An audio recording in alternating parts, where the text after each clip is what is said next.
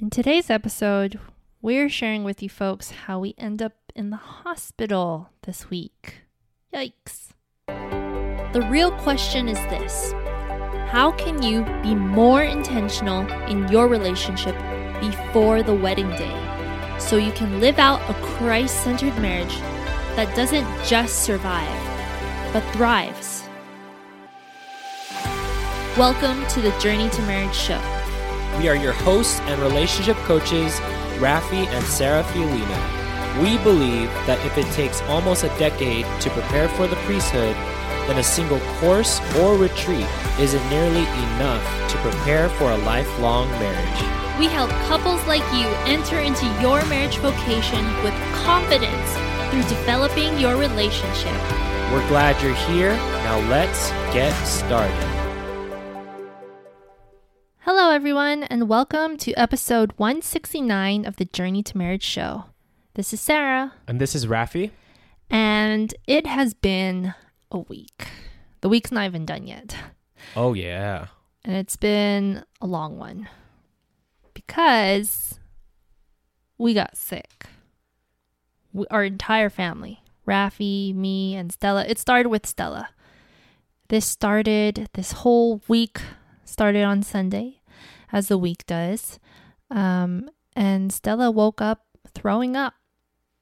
And this was the first time that she ever did something like this before. And as new parents, first-time parents, first child, we were freaking out. Like, what is happening? Why is she throwing up? But we called the nurse, got help, got guidance. And poor thing had to be on liquids for most of the day and had lots of rest. I was a little jealous of her rest. I'm not gonna lie. That was nice. Like, she slept like the whole day, which was great for us too because we were fine. Yes, we were okay at the time, and thankfully she only felt sick for the day. Mm-hmm. And then Monday came. Yes, Monday. When did me happen? Tuesday, right? No. I don't know. Well, sometime. Tuesday? I went grocery shopping. Remember. One day, whatever day it was. I went grocery shopping. Was feeling a little strange while I was out shopping. Came back home. And then I was not feeling well. And as you can see, we are still not very feeling well right now, which is why our minds are all over the place. But we just wanted to record this since it's kind of fresh. Even though it's fresh, we're still like, huh? We're like, Thursday? Yep. Yeah. So yeah, she came home and she was like mentioning, she actually just sat down on the floor and she's like, I need something. I don't know what it is, but I feel like lightheaded. And then she ended up going on the couch and she's like, my lower back hurts. So then I put like this ointment on her lower back, thinking that was going to fix the problem. And then I started crying. He's like, what's wrong? I'm like, I'm in pain. So I thought laying down would help. And that's when things escalated. Yeah, after about an hour, that's when things escalated. So about an hour passed, and then what happened? I started screaming. And like labor screaming, you guys. Moaning like and groaning. She was getting into labor type of screaming. Because when she was screaming, that was the first thing I was thinking about because I remember the sound of those screams. It was when she was in labor with our first daughter. And I was like, oh my gosh, what is going on? And is everything okay? Yeah, my stomach, abdominal area was contracting really hard. And I was really concerned. I didn't know what was happening. I was like, oh man, this is really early to be going into labor. But this is really intense for a stomach ache. Mm-hmm. And this doesn't feel like how stomach aches usually feel. It doesn't feel like they contract. And then I started TMI, but throwing up a lot. Mm-hmm. And then we made the decision to go to the hospital because we wanted to make sure baby was okay. And yeah, that was kind of stressful and frustrating as well because we were not ready for that. We didn't have our baby bag ready, even though like we felt like this is the day. Like we didn't have anything ready. So while Sarah was over here throwing up, I was like stressed out trying to figure out the whole hospital situation and what should we pack and all these things. But Yeah. so it was like super stressful. He was like, "Where's your clothes?" I know. I was like, what am I bringing? I was so stressed out. But we ended up leaving and driving over to the hospital. And it was about a 20-minute drive. And it was terrible. Like, just, again, she was just like screaming in the car. That was not how it was with when baby number 1 came. Throwing up 'Cause as well. That happened when? That happened all at the hospital. But this is happening in the car now. And I'm just like, oh my gosh, this is about to happen. And then we get in the hospital. She was admitted. And then I had to wait because we had to fill out paperwork. Oh my gosh. There has to be a way where the like hospitals streamline this process because this took like a half an hour. They were asking questions I could not answer. So Rafi was my voice. Yeah. And I remember this moment when all this was happening and she was on the hospital bed where it kind of hit me. And I was like, wow, like this could be the day. Like this could be the day we're going to see our baby. And there's a high chance that our baby won't even survive because we're like, how many months out since We for our have delivery date? 4 more months. 4 left. more months. So we're like, so for me, like being the man, I was just like, man, I'm about to lose my son. Like we're about to have our son, but we're probably going to lose him Or me. or Sarah. And it was really sad at that moment. But then there was a part of me where I felt a sense of peace. Like just understanding that, you know, like that I had to remind myself, like, that's not mine. Like that son is not mine. It's God's. Mm-hmm. And for some reason, like, yeah, in that moment, I felt a sense of peace. Like if we're going to lose our kid at that moment, I felt peace that, you know, God has a plan for this. And if it were to happen, so be it, Lord. Yeah. And I felt peace as well. When you first started driving, whatever God had in store for what was to come, I felt peace and I felt ready. Whether it was C-section, epidural, our son not surviving or me not surviving, I felt ready. And I think what really helped us to feel that peace, well, one of them was that we went to the chapel earlier that day to pray and be with Jesus. The second thing is that we finished reading the biography of the Martins, Saints Louis and Zélie, where they also had to be ready and they experienced so much trials when it came to losing loved ones. Yeah, they lost like a good amount of children in the span of 3 years. And family Back to back. members. Yep. Mm-hmm. So, yeah, like that's kind of how we were feeling, but it was just like that trust and that detachment from the world and just knowing that, you know, we weren't made for this world. We were made for God, and whatever happens, it's in His hands.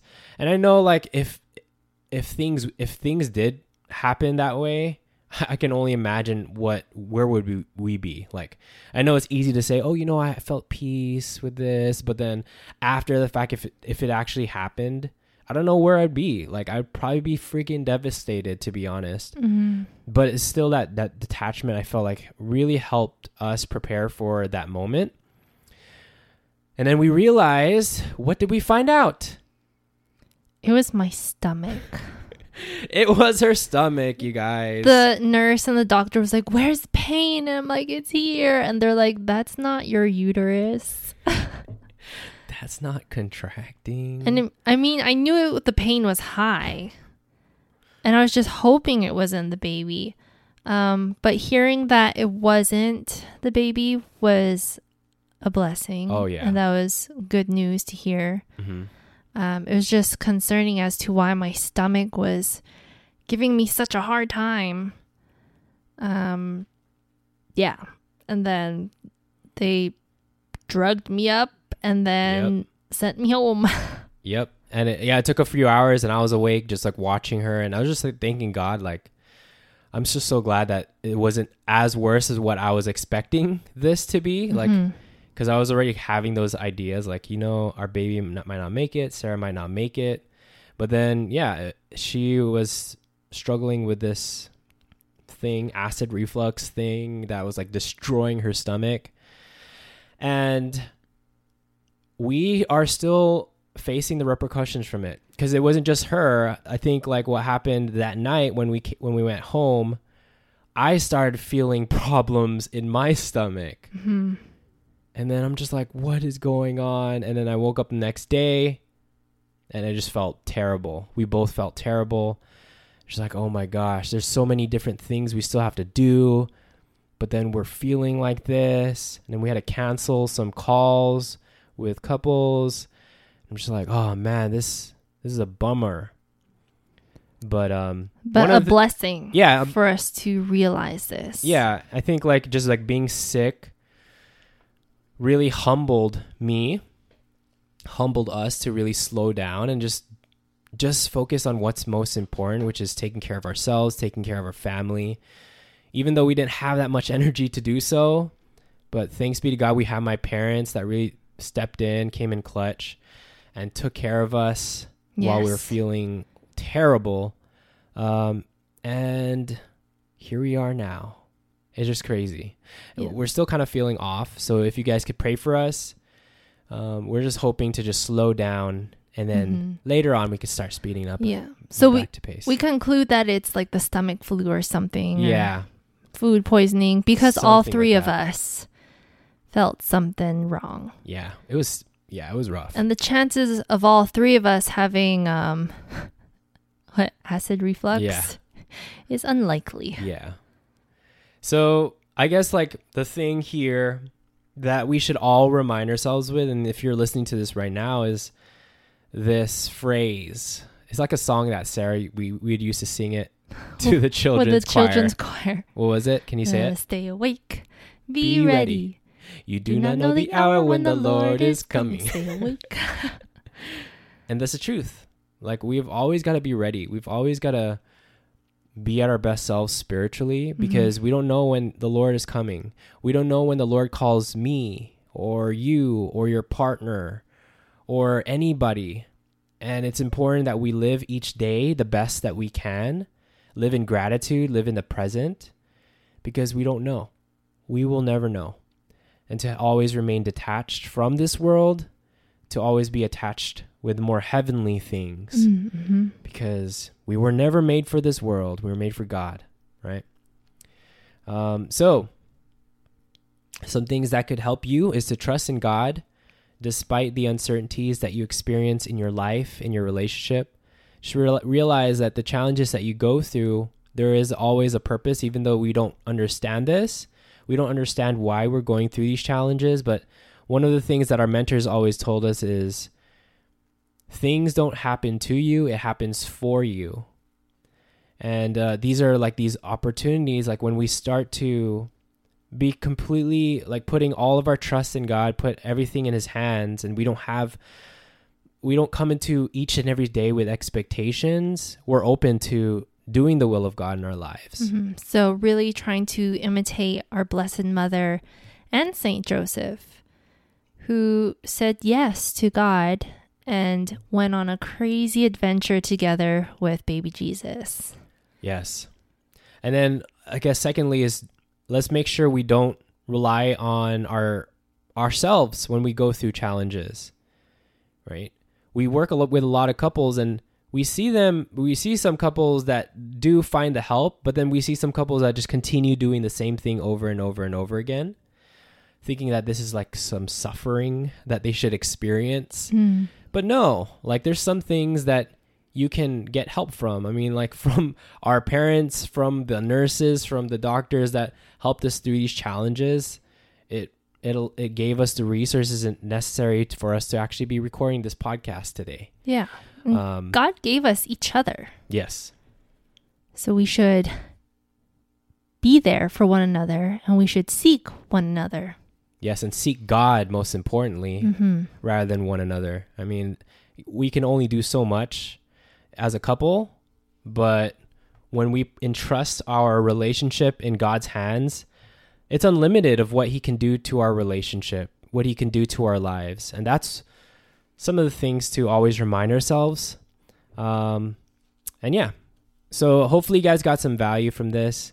We ask for your prayers, and just continue to go through the challenges of life, but in trusting in God through those challenges and always seeking the resources to help you through those challenges. And speaking of resources, if there's a challenge that you're currently facing in your relationship and you've tried reading all the books, you've tried asking advice from married couples, you tried all these different things that you felt would work but is not working, you're still going through the same conflict, the same struggles in your relationship, and you're looking to experience a breakthrough, well, we encourage you to reach out to us. Book a free clarity call with us where we can help you create that breakthrough. We can help you identify the roots of the challenges that you're facing in your relationship and how you can overcome that. And from this free call, you get to meet us and see how we can best help you in your current relationship. The link to book your free clarity call is in the show notes. With that said, praying for all of you holy couples on your journey to marriage. Take care and God bless. Bye.